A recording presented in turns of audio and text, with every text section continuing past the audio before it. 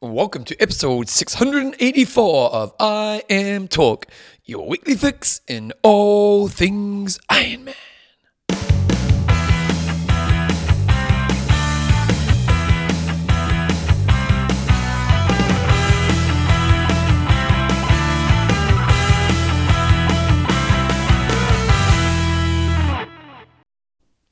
Rightio, team, welcome along to episode 684 of I Am Talk with Coach John Newsom, Bevan James Oz. How you going, mate? I'm pretty good, Bevan. Yourself? Do you know one thing I love in life, John? What do you love, Bevan? A toothpick. Toothpick? Do you like a toothpick? No, I don't love a toothpick. I love a toothpick. I actually went to see the grinder yesterday, John. You grind you? She did grind me. Yeah. It's never nice when you feel it go up to like your jaw. Yeah. I need a filling. The grinder's a dentist, by the way. Oh, yeah, that is true. People may not know that. Yeah. Have you been to the grinder recently? I have not been ground by the grinder recently. When was the last time you went? Because last year you said I need to go. Did you go? Probably. Short memory. Probably short memory. She gave me a 10 out of 10, John. She Good. said, I'm doing well. Okay, I'm Talk is proudly brought to you by Extreme Endurance. your lactic buffer. And Generation It's a UCAN. low glycemic complex carbohydrate that delivers steady, long-lasting energy with no spikes and no crashes and keeps your blood sugar steady. John, we've also got some patrons. Let's name a few. Matthew Overload Crehan. We've got Phil, a big brown whitehead. Iona Snowtrooper Mackenzie. Why you laugh so? She was my roommate. Why you laugh so much? I about wasn't that? laughing at Iona. I was laughing at the big brown, big Phil brown. Whitehead. Code brown. In this week's show, we've got some news. We've got a hot topic of the week. We've got age group of the week. We've got an interview with Tio. Tim O'Donnell, crowd favourite. He's a good man. He's a nice guy. We've also got Winger of the Week and questions and answer at the end of the show. John, we had a couple of races come on this weekend and really cool result in Challenge Armere. Yeah, we'll talk about the men's first and then go on to the females. So Matt Troutman took this out with a 49-minute swim, 4:11 on the bike and a 2:44 run, which was an awesome performance for 7 hours and 50 minutes and 19 seconds. So that's bloody good racing. Oh, yeah. Apparently there's sunny conditions, nice temperatures and almost no wind. And the races was about 3 minutes quicker than last year. So this year it saw a couple of new course records, both by the winner Matt Troutman. And then on second place we had Christian Hogenhaug from Denmark in 7:53. Another 7 minutes back was Thomas Renk from the Czech Republic.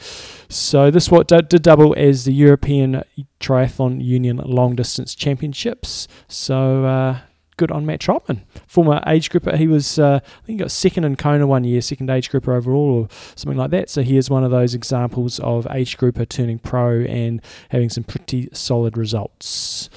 On the female side, we had a legend, Yvonne van Vleuten, take out the race. She swam 59 minutes, rode 4:46 and ran a 3:06 for an 8:56.10. Sub 9 anywhere. I mean, it's obviously a fast course when you're seeing the guys going 7:50, but sub 9 anywhere is awesome, and especially, why is it specifically important on this day, Bevan? Well, because she announced after the race this is her last long distance race, maybe as a pro. I imagine she's the kind of person who will race forever. But as a pro athlete, it's the last time. And if you go to a website, yvonnevanvleuten.eu, she's had a long career and she's had a successful career, man. There's a lot of wins in here. Not in 2016. She did her first, wait a second, when's her first records coming on here? 2014, 2013, 2010, going back to 2004, 2003, 2002.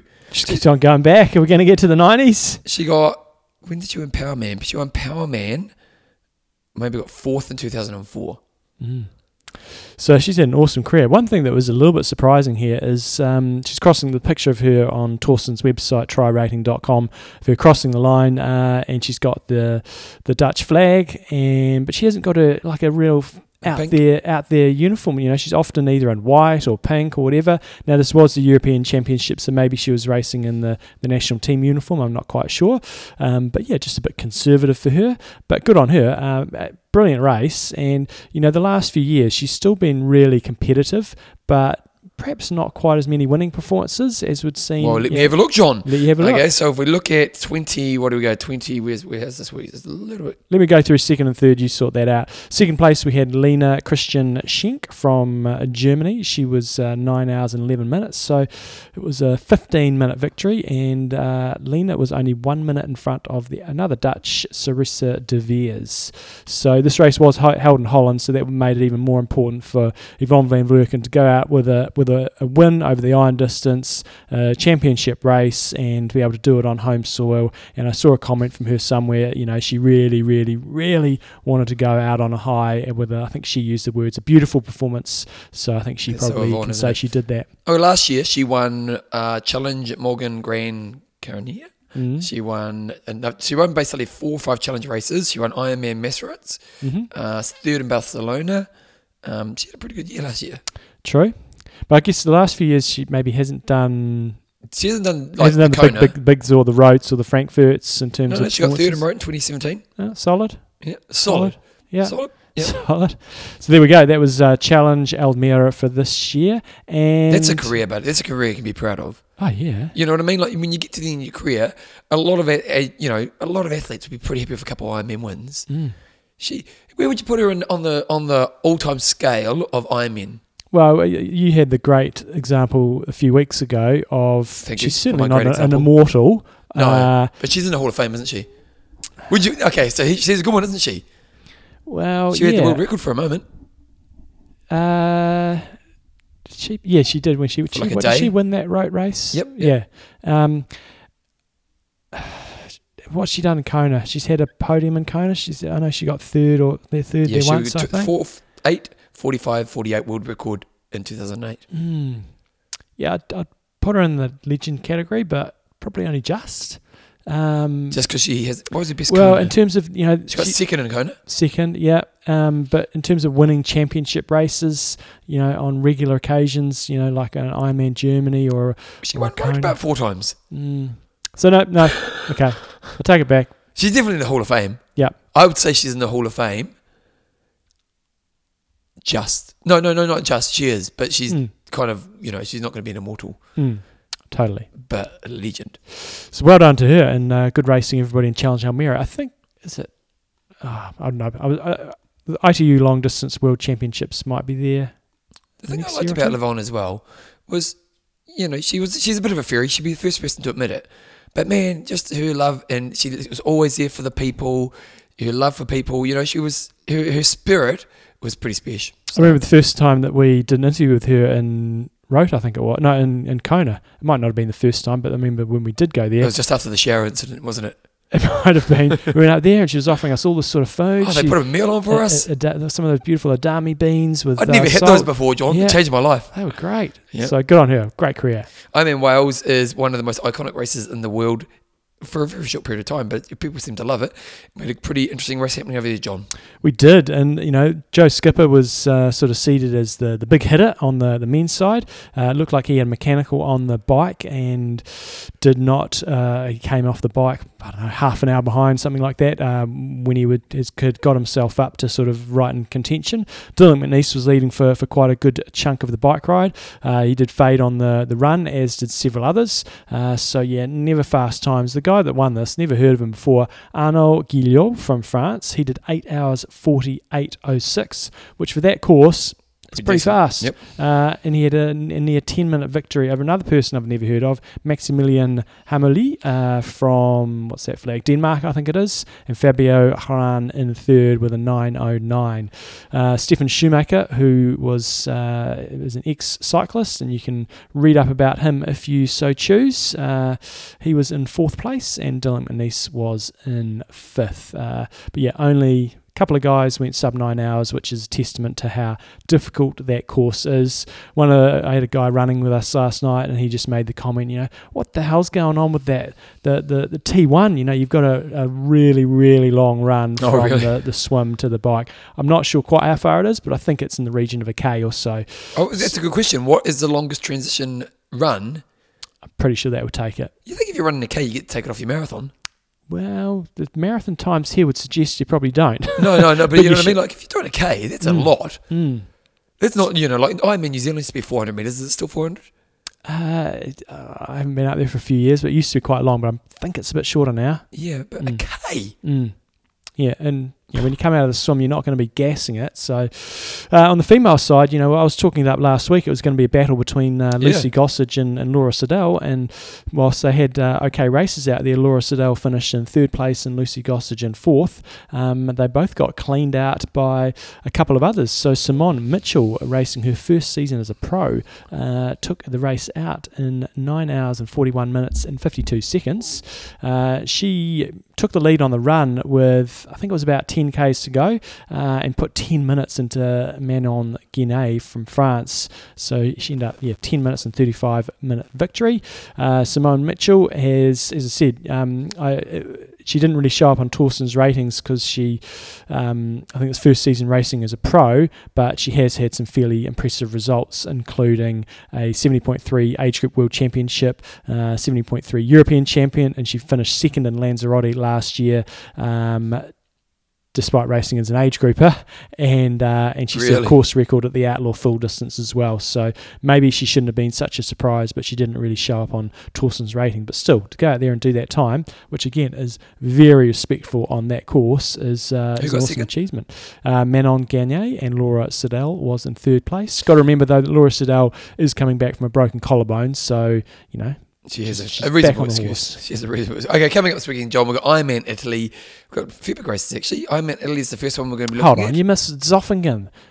We missed it last week as well. We did. So the Zofingen ITU Powerman World Long Distance Championships were held. Did you see the photo? Have you ever looked at the photo? It's a gold photo. Which photo? They're doing a photo of the podium. Yeah. Someone's spurting the wine. 3 people behind the guy who's won it. Yeah. Not looking happy. One girl's been splat in the face big time. Yeah. And the guy who was next to the girl stepped off the podium so he didn't get hit. Love it. Her face is gold. So Zofingen, we've talked about most years, is the iconic duathlon race. Diego Van Looy took it out from Jens Michael Gulsner from Switzerland and Dan de Groot from the Netherlands in third. So duathlon, you often see the Belgians really just got a really good tradition in duathlon of all distances. And then on the female side, it was a Swiss trifecta with Nina Zola taking it out in front of Melanie Mora and Karina Hengartner. So the distances they do over there, I'm pretty sure it's the 31st time they've had Powerman Zofingen, 1,200 participants. They kick off with a 10k run, 144 kilometre very hilly bike ride, and then a 30 kilometre run. Killer race. Lots of people always enjoyed it. Back in the day, it used to be huge money. But yeah, in terms of this, it still is the Hawaii of the duathlon world. And Bevan, don't ask me why duathlon's never taken off, because you asked. No, my question is, do you think it gets hurt by the fact it's owned by or run by ITU? Well, I think their numbers were pretty much the same as the previous year, so it's not run by ITU every year. How many ITU races run? How many duathlon races do ITU run? Don't know the answer to that question. They run all the World Championship ones, and that's possibly the extent of it. Okay. It is bizarre, because I think it's a much more accessible sport than triathlon, but hey, good on them. Okay, John, this weekend, you know what's coming up? I'm in Italy. Okay, so let's have a look. I will say, just on a side note, Italy, they are crushing it at the ITU distance now. I've always wondered why the Italians haven't done that well at triathlon, and now all of a sudden they're cranking up. Why? They've got one of the top coaches has come on board and must have set up some awesome talent ID program, and especially on the female side, it's often the case is one gender can often do way better than the other for some reason. Spain, they've got the men. Italy seem to have the women. They've still got some good guys, don't get me wrong, but just like at the world champs, they were killing it. So yes, we have Ironman Italy coming up. There's Kona slots available for next year, 1 male, 1 female. It's only got $40,000 US total prize pool, paying 6 deep. On the men's side of things, on Torsten's ratings, you got Ivan Tukin, who is seeded fast. I remember him because he had that amazing run with Matt Hansen in Texas a few years ago, where they were both absolutely spanking it. His expected run time, 2:39.04. That's impressive. Jaroslav Kovacic, who we were just talking about before, he won Almere last year, is seeded second, and Cam Worth is down to race. It'll be interesting to see if he races it or does it as a training qualified. run. Tim Don?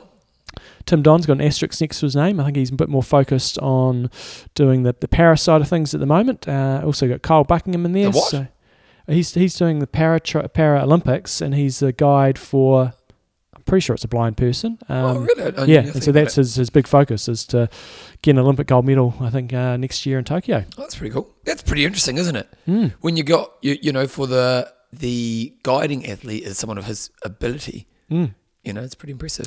So yeah, I think the most interesting thing for me there is going to be seeing what Cam Worth does, whether he lays it down 3 weeks out before Hawaii.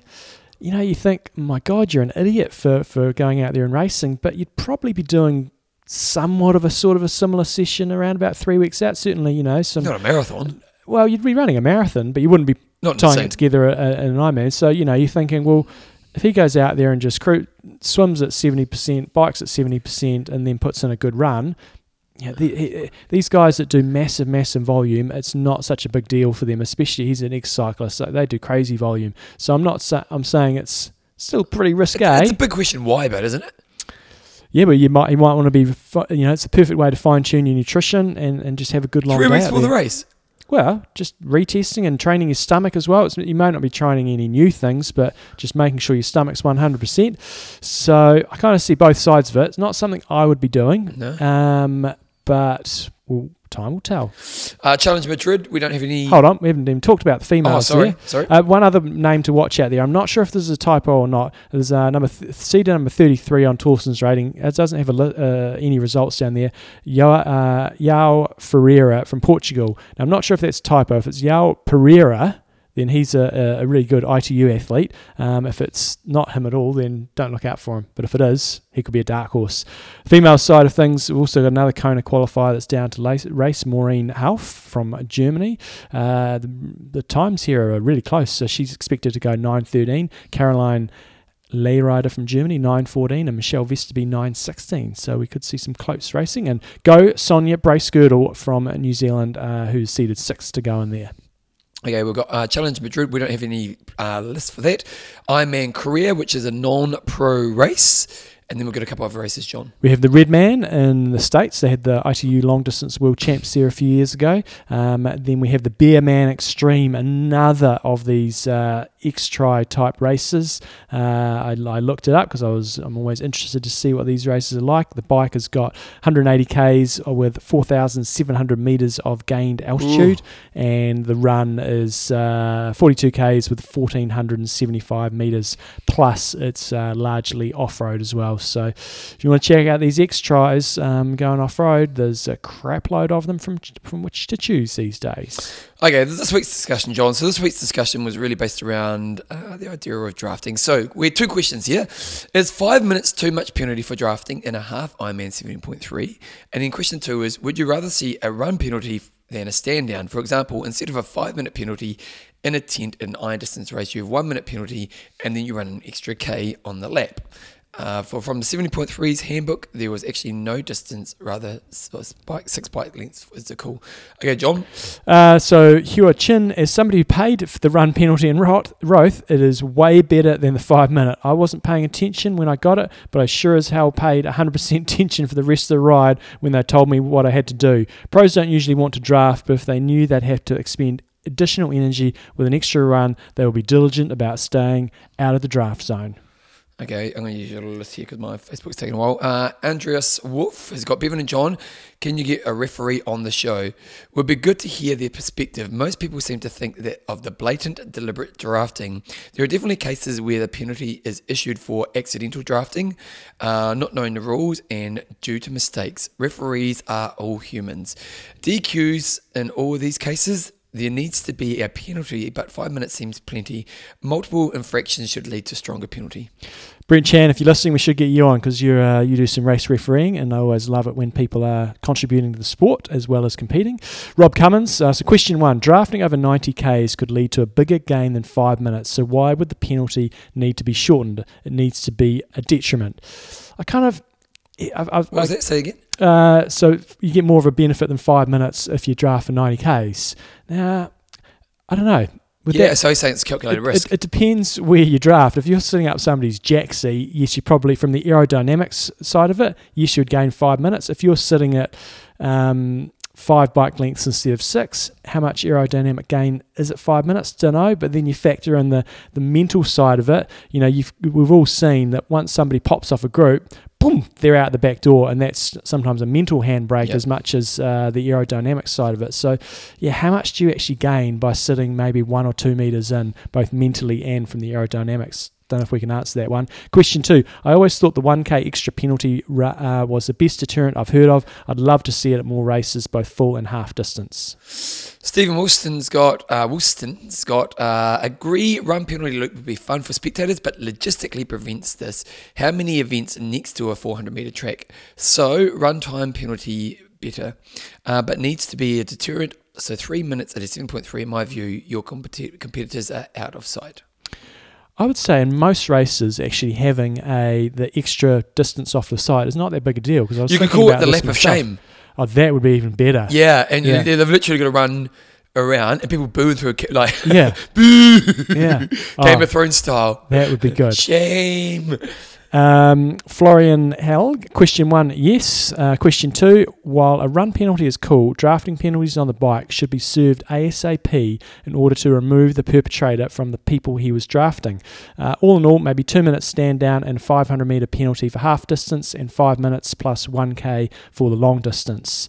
So, I do agree that you kind of need to be removed from the situation. That's a fairly big penalty rather than just serving it as a run-only penalty when you get off the bike.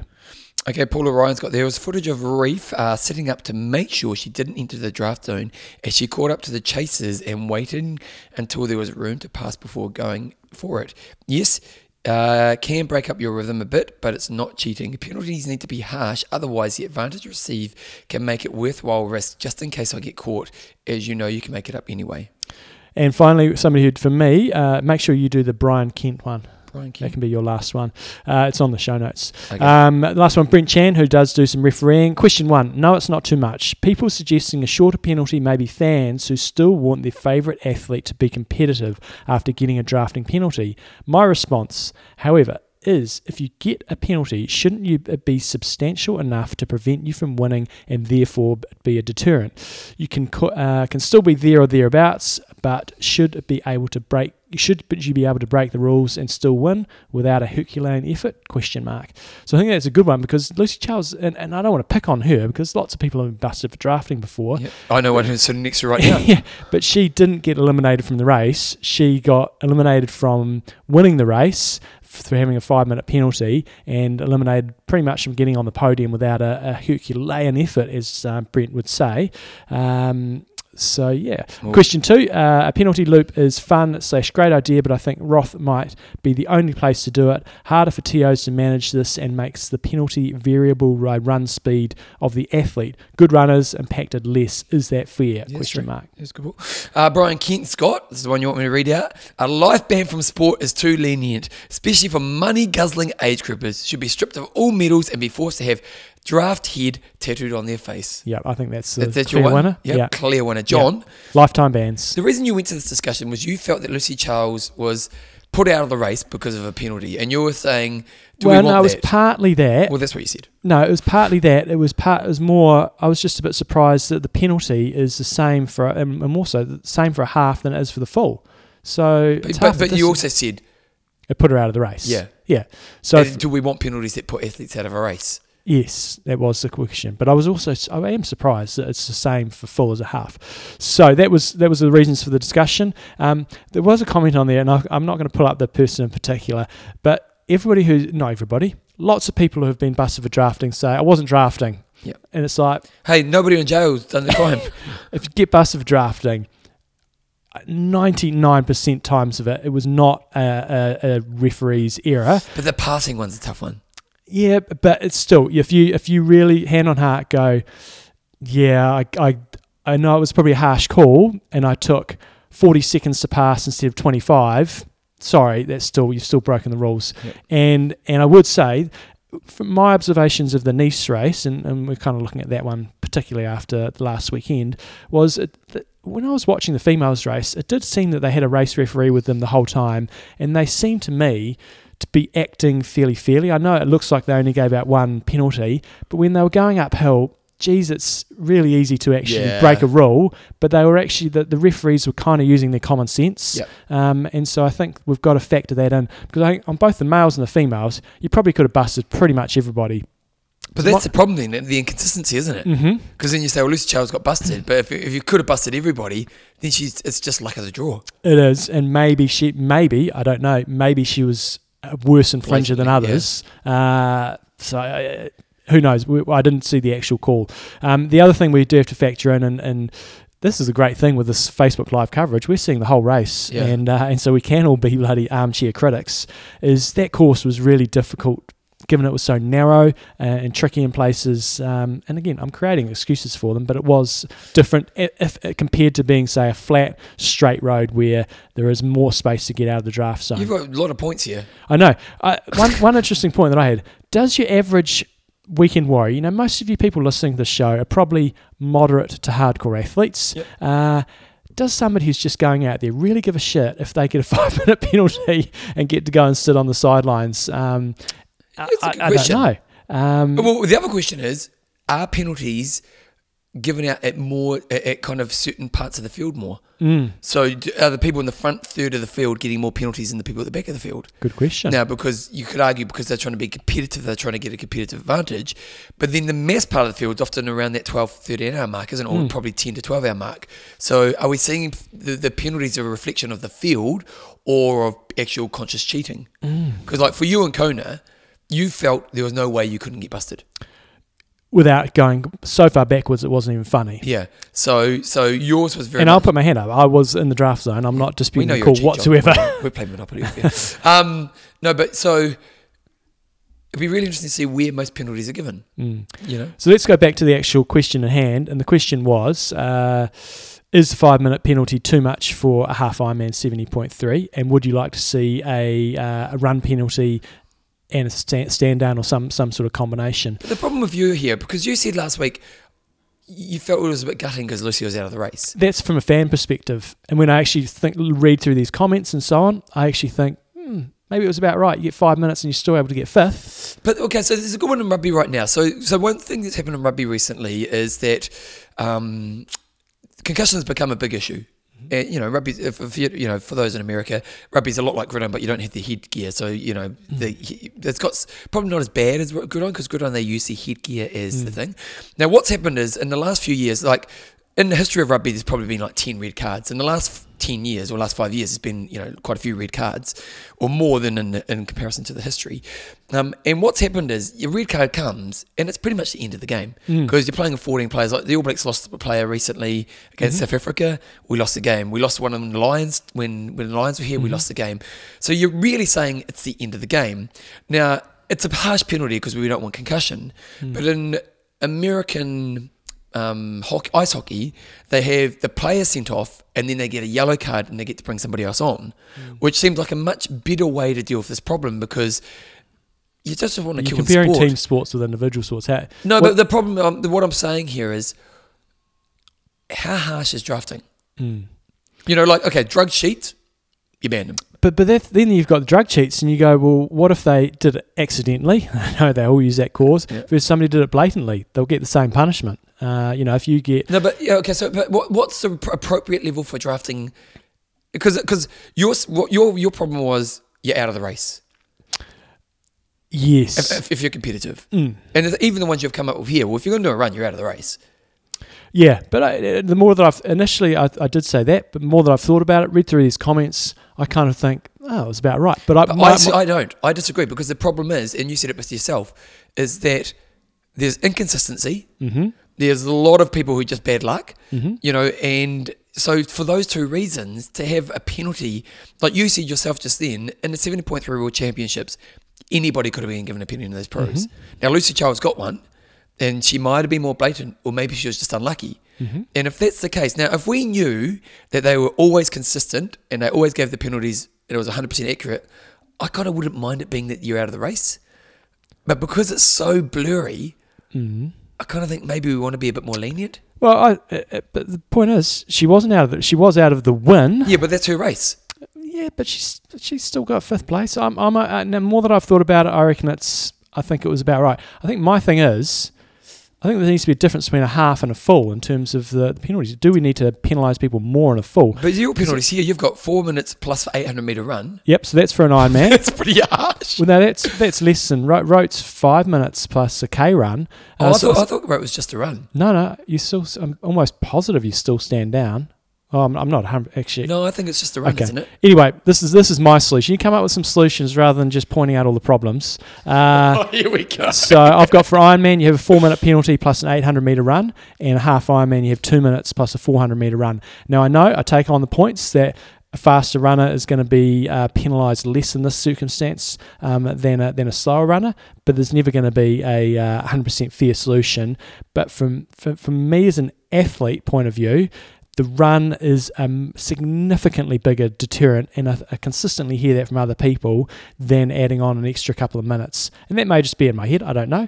But for me, the run penalty is definitely. Is especially a concern. But you do need to have that penalty where you are going to try to remove the person from the situation by impacting their race when they're out there. So then you are getting removed from that group or whatever. So you're penalised on the road, and then you've got the bonus tack on.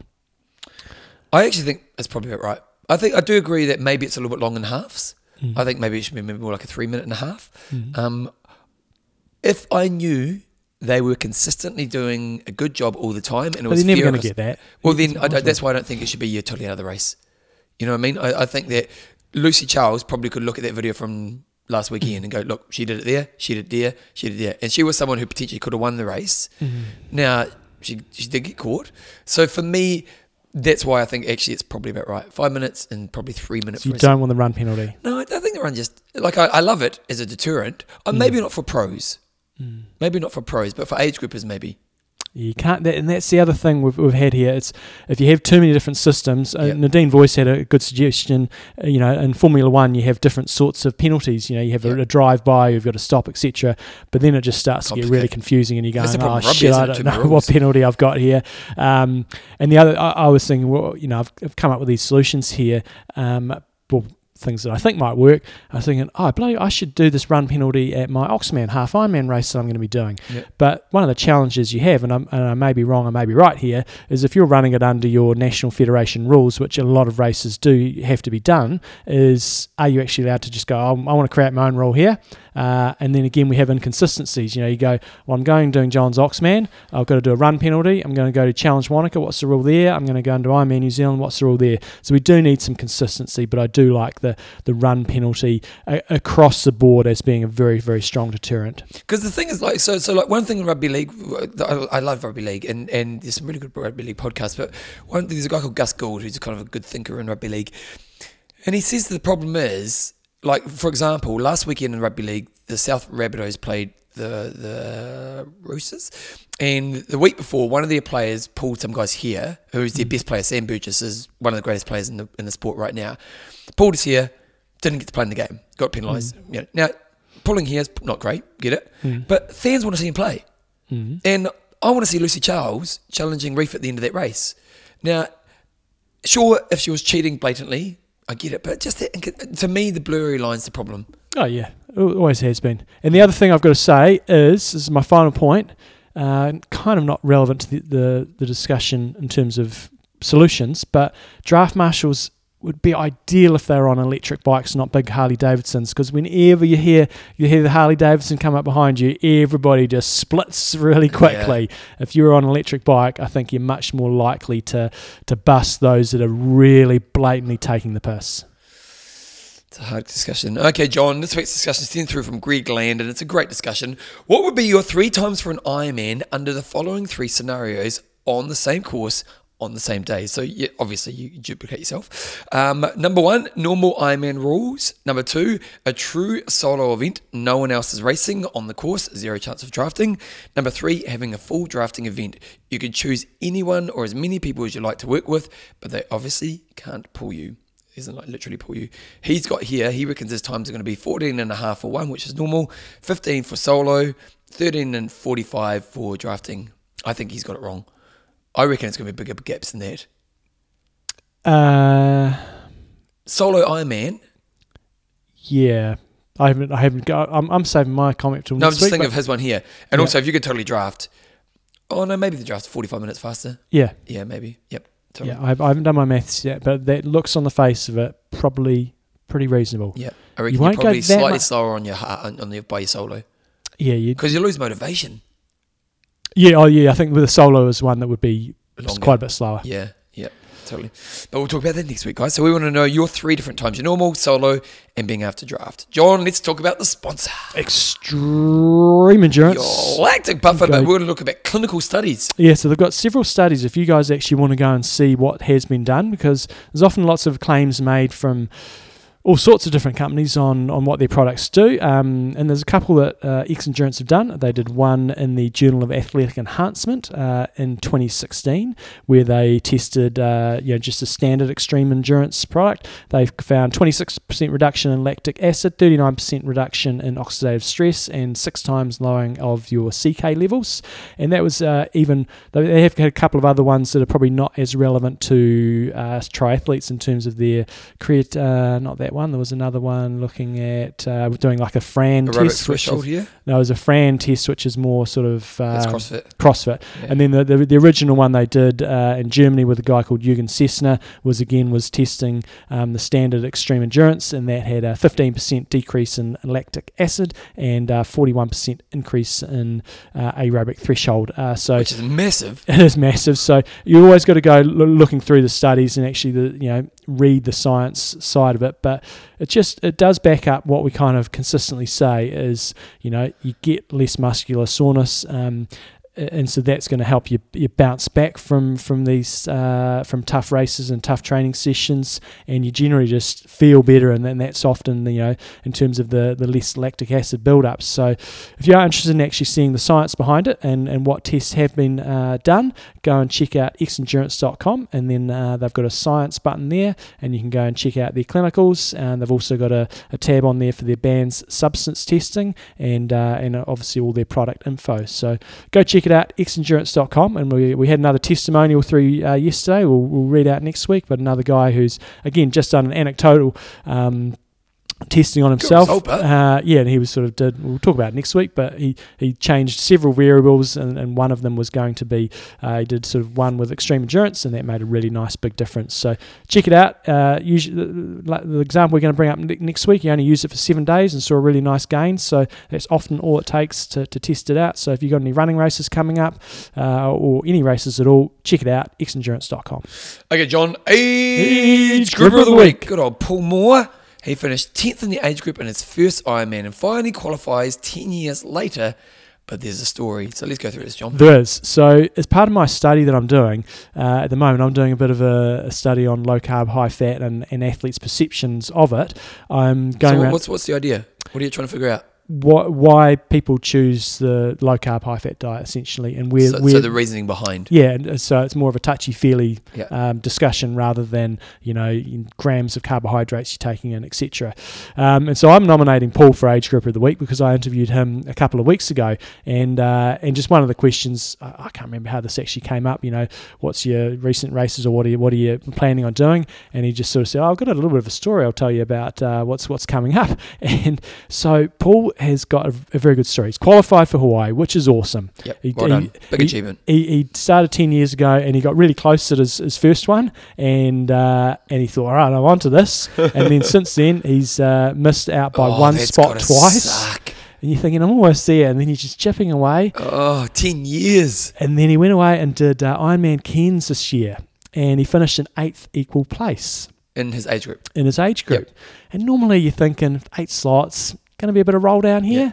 But there was no roll down. There was 8 slots in the age group. Oh, no way. He got 8th. Wait, no. He got 8th equal. And there was 8 slots in the age group. How often do you get an equal? And this is a challenge. This is a rolling start. So it's not like you've had a sprint finish, photo finish. Yeah. This is you crossing the line, somebody else crossing 5 minutes before, 5 minutes after, whatever. But they had the exact same time to the second. But the problem was the slot went to the other guy. Why? They had in the listings and so on.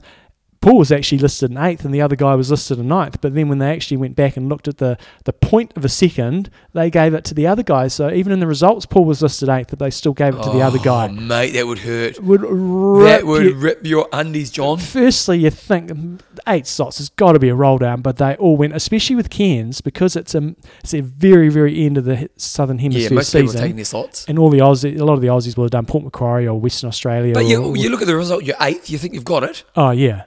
And then didn't get it. And so Paul contacted Ironman and he couldn't get through to anybody.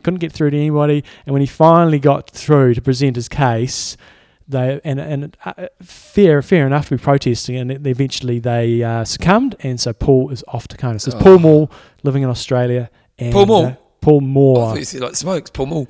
But that is just another case. With these rolling starts, you've got to take it to the line. You know, if that's a good point, isn't it?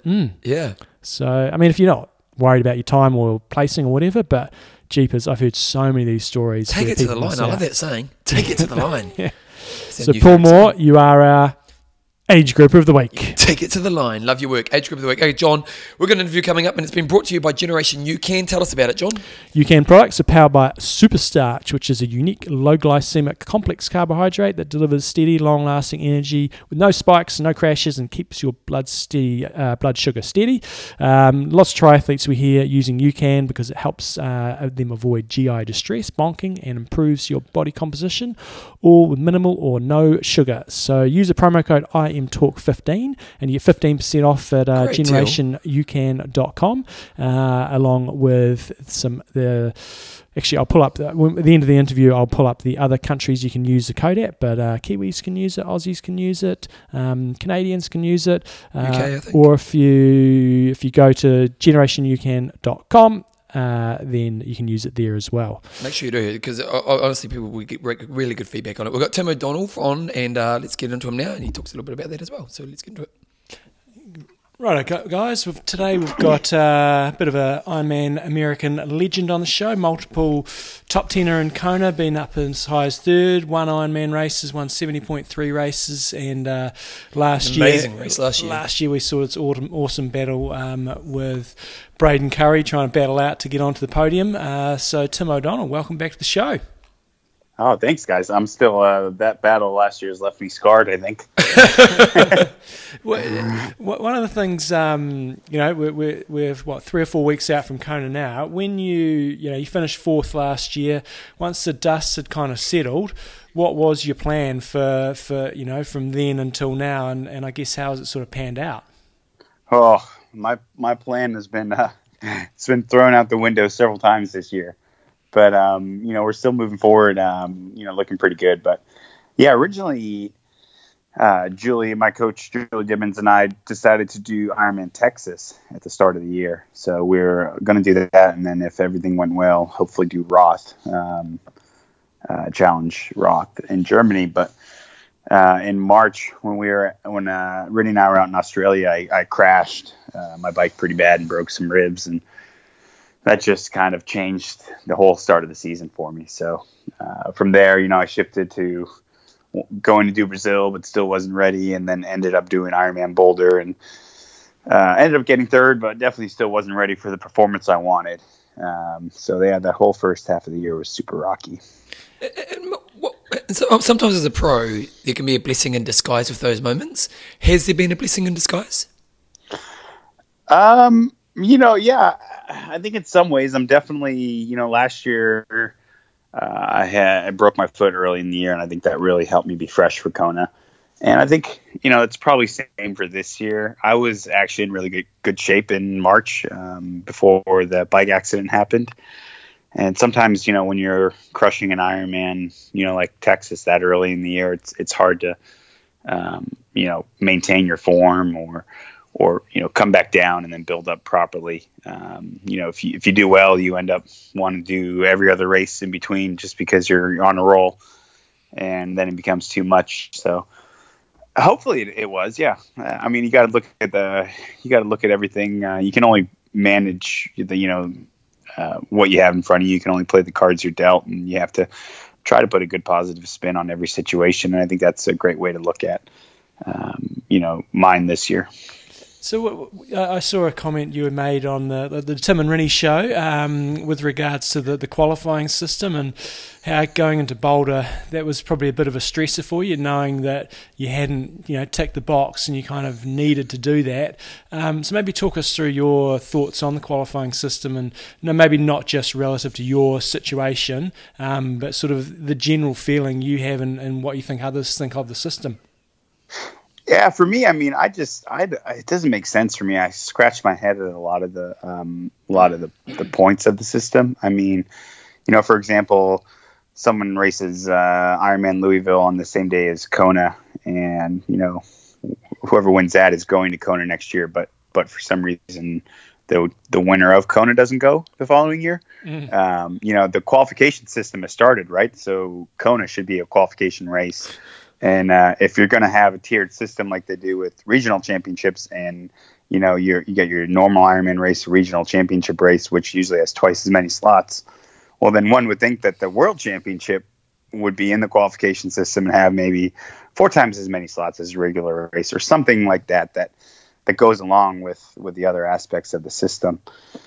And I mean, you look at Sarah Groff or Sarah True's, great example too. I mean, she went 3 Ironman races trying to qualify off of a 4th place, amazing 4th place Kona last year.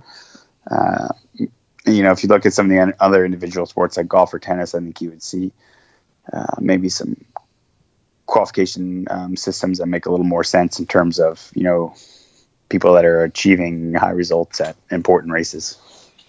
It's kind of easy to say that you're in the last part of your career, but, you got 4th in Kona last year. You're obviously still pretty sharp, and I know this year you've had your injury, so maybe your results haven't reflected where you would be. How much longer do you see, and what are some of the goals that you have in front of you moving forward? Yeah, I mean, honestly, unfortunately, I haven't been able to get to the start line very much this year. Just Boulder and then Ironman Santa Rosa. Where I was second to Sam Appleton, who always, races that race really well. But I mean, I look at, the data, my numbers, I'm riding better than I've ever ridden. Even in racing, like Santa Rosa, I've done that race the last 3 years in a row. And, that was minutes faster than I've ever done the race before. And I had a faster run. So, I'm putting I think the age card is kind of a bit of an excuse. I'm going to put that aside. If you take care of your body. 38. Okay. Yep. Yeah. I mean, I look at Crowe and Cam Brown and Andy Potts, and, those guys are all still winning races. So, I think if you're taking care of your body and you're smart about adapting your training to what your body needs at that point in your life, if you're 22 and you need to do a lot of volume, and I see that with other athletes in, Julie Dibbins' crew, someone like Justin Metzler, he's at a completely different point in his career than I am. He's in his 20s and he's young and he can handle that load, and he hasn't done it before. Right. But that's all in the past for me. That's all in my bank account. So I don't necessarily need to be making the same deposits. I just need to be making smarter withdrawals, I guess. Nice. So you know what it takes to get on the podium in Kona. Been there, and you were very close last year. What's the difference? And you've also had some average results in Kona. So what's the difference for you between what does it take to get on the podium for you? I think every race is so different. The dynamics of last year's race was none like I've ever seen before, and I've been doing that race since 2011.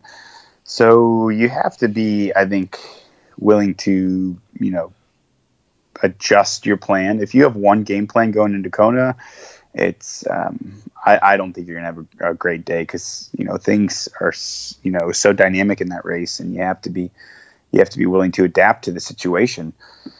And I think having yourself understanding that different things can happen and trying to always be in the right position is an important way to have a great race there. So what was different last year, other than the really, really good conditions that produced, record-setting times all over the place? What was different last year? Last year, it seemed to be, when we got onto the bike, a much more evenly paced ride. Usually it's, kind of like everybody sits up and waits, and then all of a sudden there's these monster attacks going up Hawi. But, you had a couple guys up the road like Cam Worth and Josh and and Andy Starkowitz. And then you had myself and a couple other guys who were a little in front of that big train with the Andy Treats was driving that eventually came up. But like, I know for me and the guys that were with me, I was like, all right, well, let's all just stay, like basically 70.3 effort if you're on the front, and we'll all take some turns and try to keep the pace consistent and, not and somewhat fast. So I think that led to a really steady start to the race. And by the time that Andy had that train pulled up to us, we were just starting to climb to Hawi, and I think everybody had kind of already settled into a pace, and the shenanigans just didn't ensue up the climb. It was a very steady climb. Nice. Do you take much notice of what other people are doing during the season? We had 70.3 world champs the weekend before last, and there's a lot of talk about what Brownlee's going to do there and in Kona, and some people might have written him off, others may not. Do you take much notice what other people are doing and their sort of form during the season? Well, I mean, as a fan of the sport, I love watching other races that I'm not in. So yeah, I was definitely like super interested in watching 70.3 worlds. But I don't know if it's indicative of how anybody's going to race in Kona. I'll never write anybody off because I think that's it's just opening the door for bad things to happen. If you start underestimating somebody, they're going to punch you in the back of the head when you're not looking. So I'm always assuming everybody's going to have a great day.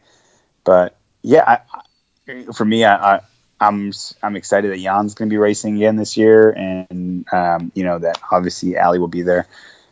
It just makes the race that much more exciting, and I want to race, the best guys, and I think it brings out the best in me.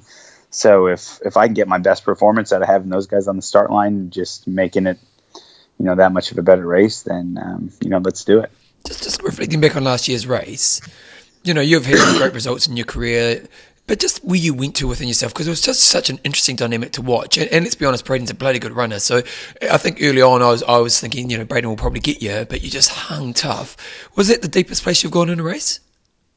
I think it was. And I had to make a kind of a conscious decision to go there. And yeah, I mean, on paper, I'm Braden's definitely run faster marathons than me in Ironman. So I had, in no way was I thinking that I had this in the bag. But, I do have a lot of experience in Kona, and I've gotten to know that race pretty well. So I just, like we were saying earlier about having a positive spin, I was, trying to kind of have that positive in my head. But, I saw my coach Julie on the side of the road, and she kind of gave me a look like, all right, it's time to go. And then I saw my good buddy Nathan, who's a Navy guy, I went to school with, and he's still in the Navy. And he said some choice words that I won't repeat, but I turned around to Braden. I'm like, man, that was pretty explicit. But having when I went by Julie and Nathan, I kind of like, all right, you know what, this race is bigger than me. And I've heard Crowe say this before. I think it may be one of his acceptance speeches, but I realize that all the people out here have put so much energy, effort, and love into what I'm doing for something that I want to achieve. Like, I need to respect that. And if I have anything else in my tank, then I need to put it out right then. And so I just went for it. Mm-hmm. It's amazing how much it is a mental thing, but isn't it? We talk about the central governor theory, and it's like, it is that want, isn't it? Yeah, for sure. Yeah. I mean, I think, I think the mental side of the sport is, especially late in the race, it's the most important factor. And I think we all overlook it because we're trying to, work on our power on the bike and our efficiency on the run. But when it comes down to it, if you're not mentally ready for that race, it's going to be a long day. And my results show it. The years that I thought I was the fittest going into that race, by far I had abysmal races. They were horrible. Just because you're like, you know what? I've never been fitter before. It's going to be an awesome day. And then it gets really hard and you're not mentally prepared to fight. Last year I had no expectations. I had a credit year the year before. I had a rocky beginning of the season. And I just said, all right, let's just have some fun and see what happens. Just on that, you talk about, the last year of the race is the mental game. Do you do any mental skills practice? I do, yeah. I do some meditation and some like self-hypnosis stuff that I've been doing for years. But I mean, I definitely say it becomes more of my routine as I get closer to races. Yeah.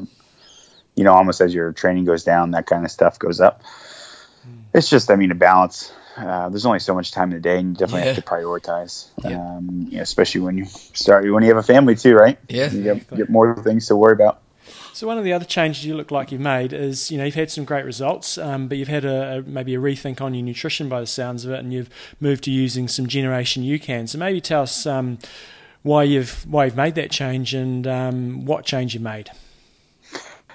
Yeah, absolutely. And that's something I've been really trying to work on all year. Kind of from November last year to a couple months ago, I was, I felt like in Kona, like my heart rate was really good. At mile 10, I was running with Braden and Patrick, and I felt like I should have been able to keep running faster at that point than I did. And I just kind of started to fall apart at that point. And, everything points to, all right, you need to improve your nutrition plan. How are you feeling? So for months, I've been trying everything, new things on the market, and trying to really dial it in. And I came across something I tried years ago, UCAN, but I didn't really understand how to properly use it. And it's really a great tool for metabolic efficiency and a consistent stream of energy. So the UCAN's much different than any high glycemic nutrition drinks that we get on the market. It's almost like a slow drip. So you're getting that constant release because it's a different type of molecule, the superstarch. It's a constant release throughout the day. So, I'm calculating how many scoops am I doing before and early in the race. And I know that I'm going to have that drip running for X number of hours, through the run. And I've felt awesome in training, particularly recovery after training.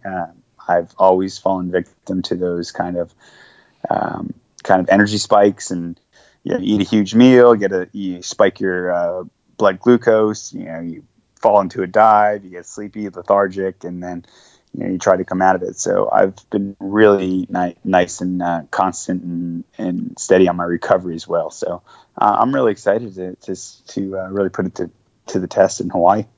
So we've heard from different people that are using UCAN. Some use it exclusively in races. I've used it as sort of more of a supplement to other nutrition. So practicalities around how you're using it and how maybe how you've used it in the 70.3 and what you're planning to do in Kona. Yeah, and that's a great point, guys. It's it's a different fuel source, right? So for me, I am burning insane amount of calories, right, when I'm racing, because we're not racing Ironmans at really that aerobic level. It's as the sport has progressed, so as the effort level and being able to sustain it above with a little more throttle down, right? So I'll mix it with a regular glycemic drink.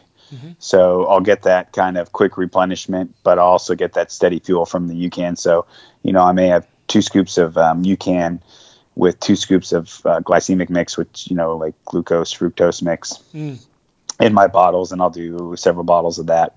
And then, using gels and Coke on the run. But I know that with just UCAN before the race and then, mixing it in with high glycemic during the bike, I know that I'm going to have that UCAN still running through my system on the run, which if you blow up, you got nothing, right? And one gel is not going to bring you back to where you want to be. Like you're going to have to be throwing in the grams of carbs if you hit that wall. But it's almost like an insurance policy. I know I have that slow drip coming in from the UCAN, even if I've messed up my high glycemic program. So it's a little bit of a, insurance program.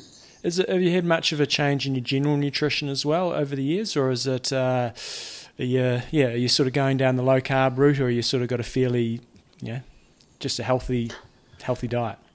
Yeah, I mean, I've worked in the past with Mark Allen, and he's definitely, kind of that metabolic efficiency type of mentor.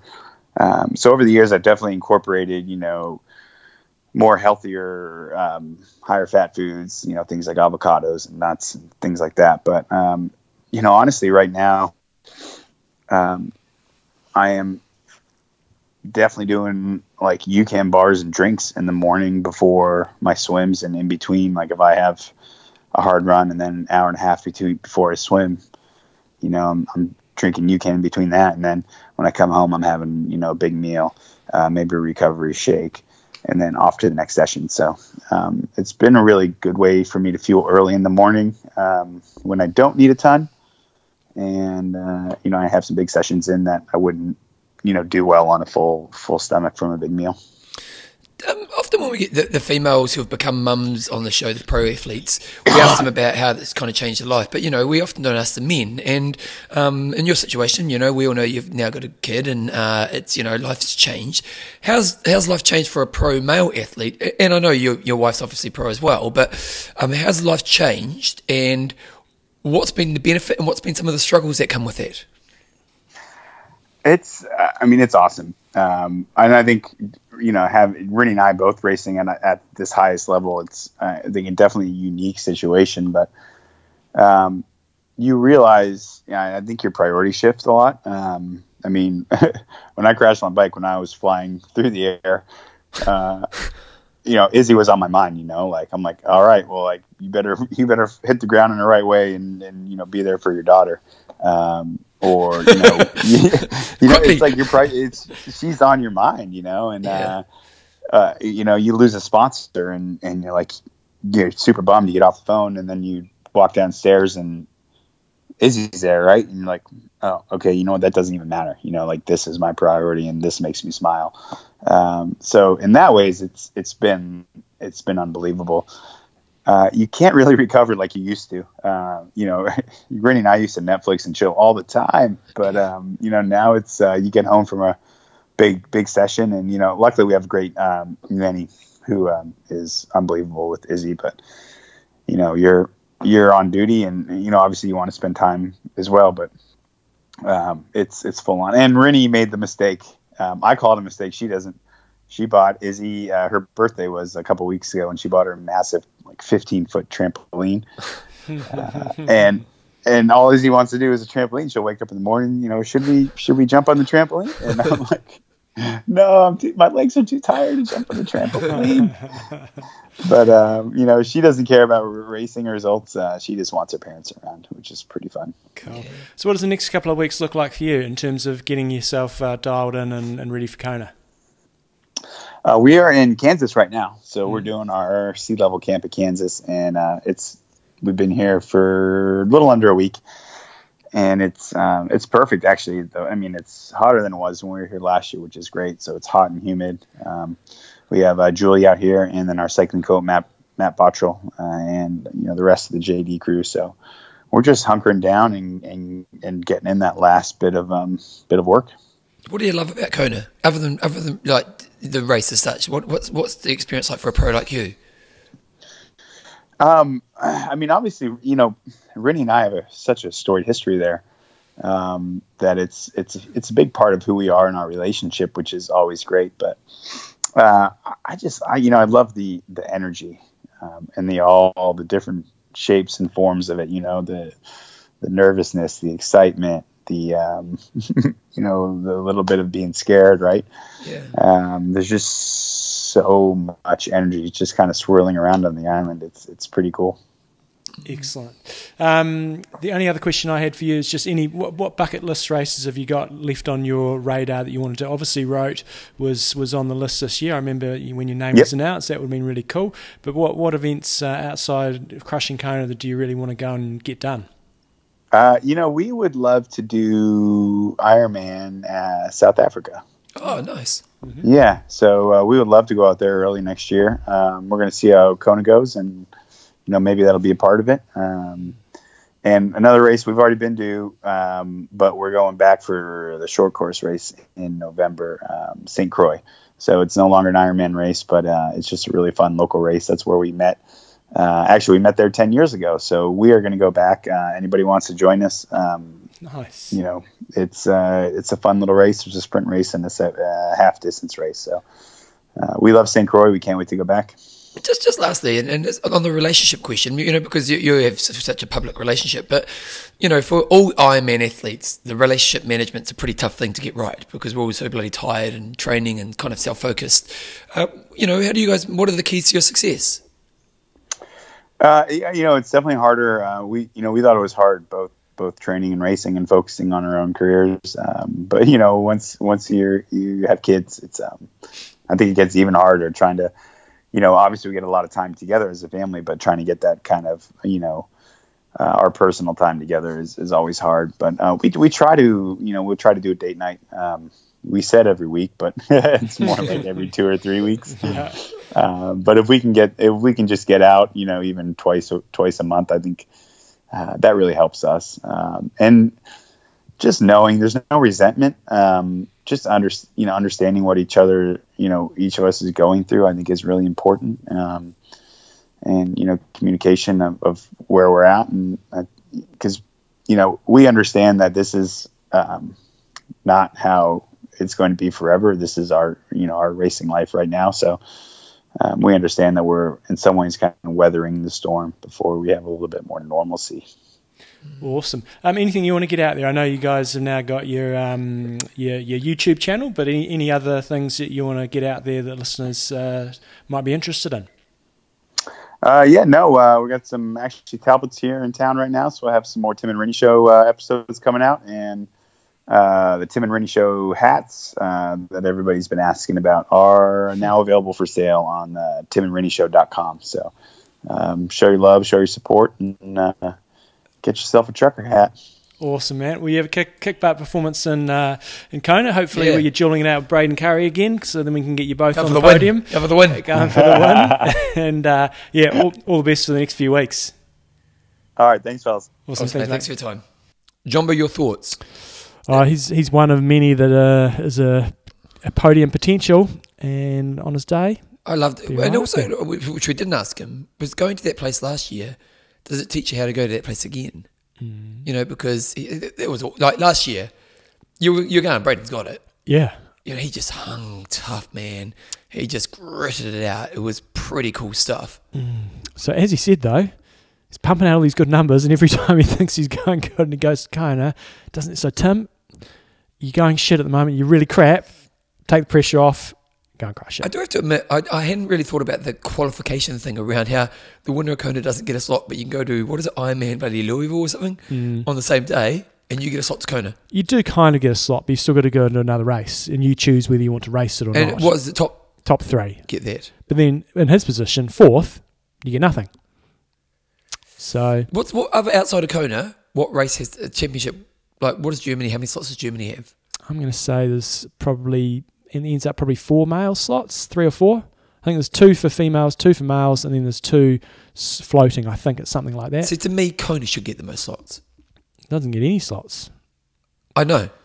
That's why I think there should be a combination of the points and the winners of races, because then Tim would have got loads of points in Kona, and he still would have needed to go and do a race somewhere, but he wouldn't have necessarily had to win it to get the slot. But anyway.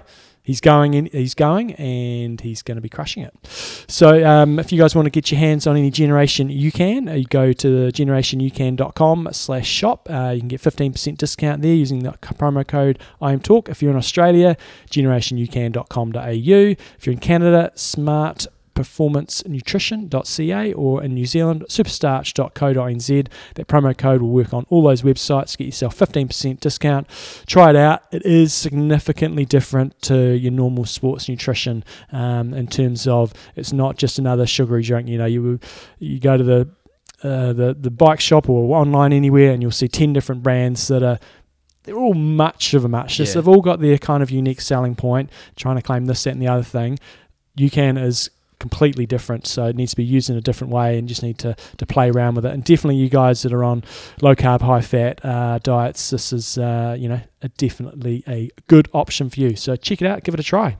So John, just while we're here, generationyoucan.com, is it? Yep. I was just looking at the half marathon world records gone. So Jeffrey, Kimura, 57:58.9, negative split it. Nice. So he did. First 5Ks was 2:47s. Second 5Ks was 2:45s. And then the third 5Ks is 2:42s. And they don't have the last 5Ks, but he beat the world record by 19 seconds. Under 58 for a half. It's smoking. That's... What country is he from? Is he Kenyan or is he... doesn't have here, no. Don't know, but how about that? I don't know why it's an Olympic sport. Sorry? I don't know why it's not an Olympic sport. Good point. More people Where do you stop? More people do. I reckon probably half marathon is the biggest participated sport in the world. I would agree with. I would probably agree with that. It's definitely way bigger than marathons. You go to any marathon around, event where there's a half marathon, the half's almost always big. I mean, no, it is. It is. Maybe not competitive. Yeah. But and it's great TV. It's an hour, 58 minutes. Oh my! How far can it go? Well, they reckon Kipchoge is going to beat the trees. He's trying to beat the 2 hours. Kipchoge? Yeah, Kipchoge. Yeah. They're doing another project where they're trying to get him to go under 2 hours. Nice. I'd love him to do it. Yeah. He's a freak. Okay, anyway, John, questions. Wanger of the week. I'm going to go 57 because that's what we did, 57, 58 or something. Joe Skipper in 57th place. Mate! With 13 hours and 30 minutes. Don't need to do too much for trying Joe. Hope he's okay, Joe. Because he was down to do Ironman Wales and but it was mechanical. Whether or not he didn't want to get off the bike and run, I don't know. He's had a bit of a rough season, so hopefully you can make it to Kona, Joe, and you're in good shape and you're ready to kick some butt. One of the nicest guys in the sport and a character. I love Joe Skipper, good man. Okay. Let me just... he did do the run. I didn't see him listed in the results there. He ran 43.01 Ks. And... what was his time? 2 hours, 51 minutes. Holy smoke. If that's the correct run course, it was way quicker than what the other dudes are running. So, good on him.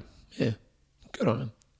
Should have done my P's on that. Should have done your P's. Should have gone for a P, John. Okay, let's do questions and answers. And good old Bradley Carroll sent those through. He did send me another email afterwards. Said maybe you guys should listen to the interview because I'm a terrible listener. But he has got here a fascinating interview with our recent third place winner, a finisher at the 70.3 champs. Who was it, John?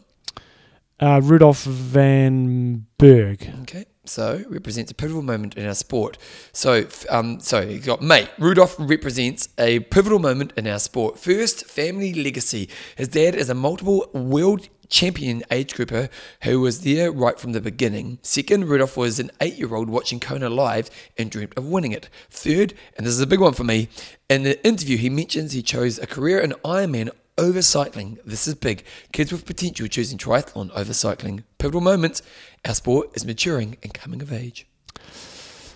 John's a bit I think there's some really interesting points here. I don't know if it's pivotal or not, but family legacy, that's massive in all sports. And I get a bit frustrated when I see genetically these people, they're sweet. Maybe they are genetically, but half the time that's got nothing to do with it. It's just you've got parents who know how to... Well, do you read Outliers by Malcolm Gladwell? I think I might have done. It was kind of a book that brought out 10,000 hours and made it popular. But one thing they talk about there is kids who get in rep teams just get better because they get better development. And often, if your parent is the legend in the sport, your kids get in the rep teams. Yeah. You know what I mean? So your kids they've got the development from your parent who knows the game so much better. Discipline, the skill. Your dad's out with rugby. Well, look at you and Thomas. Yeah. How many kids love triathlon in Christchurch? Yeah. How many kids want to watch the ITU live? He's loved one. He loved the Vuelta. I know, but that's Tommy's accused. Totally agree. And that's if it wasn't your kid. Yeah. So I think it's an interesting point. Family legacy can be massively important. And I had a couple of other examples. Laurie Bowden in Ironman, her mother was a Kona champion, age grouper, and she went on to win. Frederick Bleuber, who was a Frenchie, I'm pretty sure his dad was a good triathlete. On a lesser extent, Bevan Doherty, his dad wasn't a champion athlete, but he was a lover of the sport and did Ironman every year. And I have a feeling Flora Duffy's parents do triathlon as well. Just to Brad's second point, Rudolph was an 8-year-old watching Kona and dreamt of winning it. Again, Bevan gave the example there from my world with Thomas and so on. Third, he says this is a big one. The interview he mentions choosing a career of Ironman over cycling. He reckons that's big. The thing with cycling versus triathlon, and this is the great thing about triathlon, you've got control of your destiny. You can make the decisions. I'm racing here. You still need some luck, to get the right sponsors. In cycling, it's largely out of your control. You've got to be picked by the right team. You've got to perform when they want you to perform. Go take drugs. Because some could say that, but you're often not going to be the team leader. And in cycling, it's only about the person that wins. Second place is nothing. And so, you've got 180 people in the peloton at the Tour de France or the Vuelta or whatever it is, and there's only a handful of them that are important. The rest are all just workers doing different jobs. So cycling's a lot more competitive, so that may have factored into his decision, and it's easier to make a good level in triathlon than it is to get into cycling. So we see lots of examples of people in their first year of racing, they're absolutely crushing it and winning an Ironman race or doing exceedingly well. You're never going to see that, never say never, but it's highly unlikely you're going to ever see that in athletics or cycling or anything like that. So I don't know if it is a pivotal moment, but it's cool to see people choosing triathlon over cycling. Yeah, the girl who got a bike and rode an Ironman when she was like 12. Kaiser Sali. She's a great example of that. Mm-hmm. Her dad loved Ironman, and she got a bike and rode 180k when she was really young. I can't remember the exact age. Pretty cool. Yeah. And there is that thing, like if you can build a passion. Cycling's a bloody tough way to make it, and this is triathlon. Triathlon is it, and you're going to get. If you make it in cycling, you've got probably a more consistent, decent income stream because it's more of a salaried base. More opportunity as well, isn't there? Yeah, it's salaried based. Whereas triathlon, you're making your own luck and hoping like hell you get good prize money. How many New Zealand cyclists would make a decent living? I wouldn't know off the top of my head, but there's several that are once you're onto a pro tour team, you're okay. In comparison to triathletes in New Zealand, it's a good question. You'd be more, wouldn't probably on par, I reckon. I'd say there'd be more cyclists making better money than there'd definitely be more cyclists making better money than triathletes now that I think about it, because we've probably got 5 to maybe 8 or so pro tour riders, and when you're a pro tour rider, you're not retiring on it if you're a lower level one, but you're making a living. Versus triathletes, it's only probably a few. Yeah. That's interesting, isn't it? Okay, John, that's pretty much this week's discussion. John, let's talk about patrons. Jonathan, the Ringer Pike. We've got Sam Hot Rock Hicks. That's a good one. And Andrew, the King of Hearts Owen. If you want to become a patron of the show, go to www.iamtalk.me and you can become a patron and support the boys and get us to Kona, and also go on a chance to win a trip to Kona. Just go to www.iamtalk.me, and thank you to all the people who already are patrons. John, sponsors. Extreme Endurance, your lactic buffer, and Generation UCAN. Look after your GI and just get good nutrition. It'll help you race better. Think of that drip. I like that drip analogy that Tim used. You want to get show email to you, iamtalk.me, bottom of the page, front page, you can see it there. If you want some coaching, coachjohnnewson.com. Now's the time of the season to go get a coach if you are getting one, because depending on where you are, if you finish your season and you've had a bit of a month downtime, it's frustrating when people just think they want to get better and they're just going to do a race build up. The off season, man, you can make some big gains. So if you're looking at getting coaching, now's a good time of the year. Have you got cycle socks on? I've got socks with a cyclist on them. They don't really match. I've got brown jeans on with black shoes and light blue socks. Belinda probably didn't do a clothing check before My friend who's a real fashion guru said your socks should match your pants. Right. Well, at least you're colourful. Colourful, I don't know if that's a compliment or a... You look like a clown, You can check out my podcast, bevanjameseyles.com. If you want to email us, age group of 8, cool websites, anything else, iamtalkpodcast@gmail.com. John, you goss. We've got a one-day working week this week, so it's a bit of a toughie. We've been away skiing. Is that tough? That's a good thing, isn't it? It is, but you've got to compact 5 days of work into one day, which is not easy. So it's impacting my training, which is never good, and it's... That's what I was saying about working at the gym, is you got to go to work. Yeah. You know what I mean? You're never going to go, I can't do this today because I've got to go to work. And so the nice thing is I'm always going to get my basic exercise in, which is a good thing. So that'll be a bit of a challenge. So I've been away skiing, had a couple of days up in Was it beautiful gnarly? part of the South Island. Oh, it's beautiful. Hardly anybody on.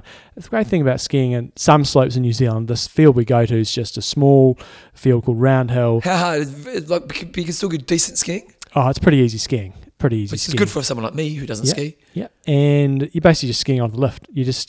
Thomas was the first.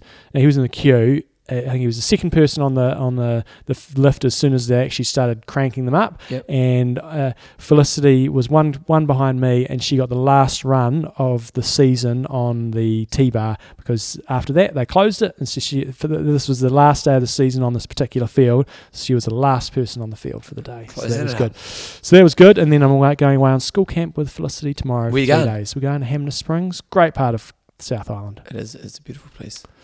So that's all good. Taking out my new Cube mountain bike up there to have a little whirl.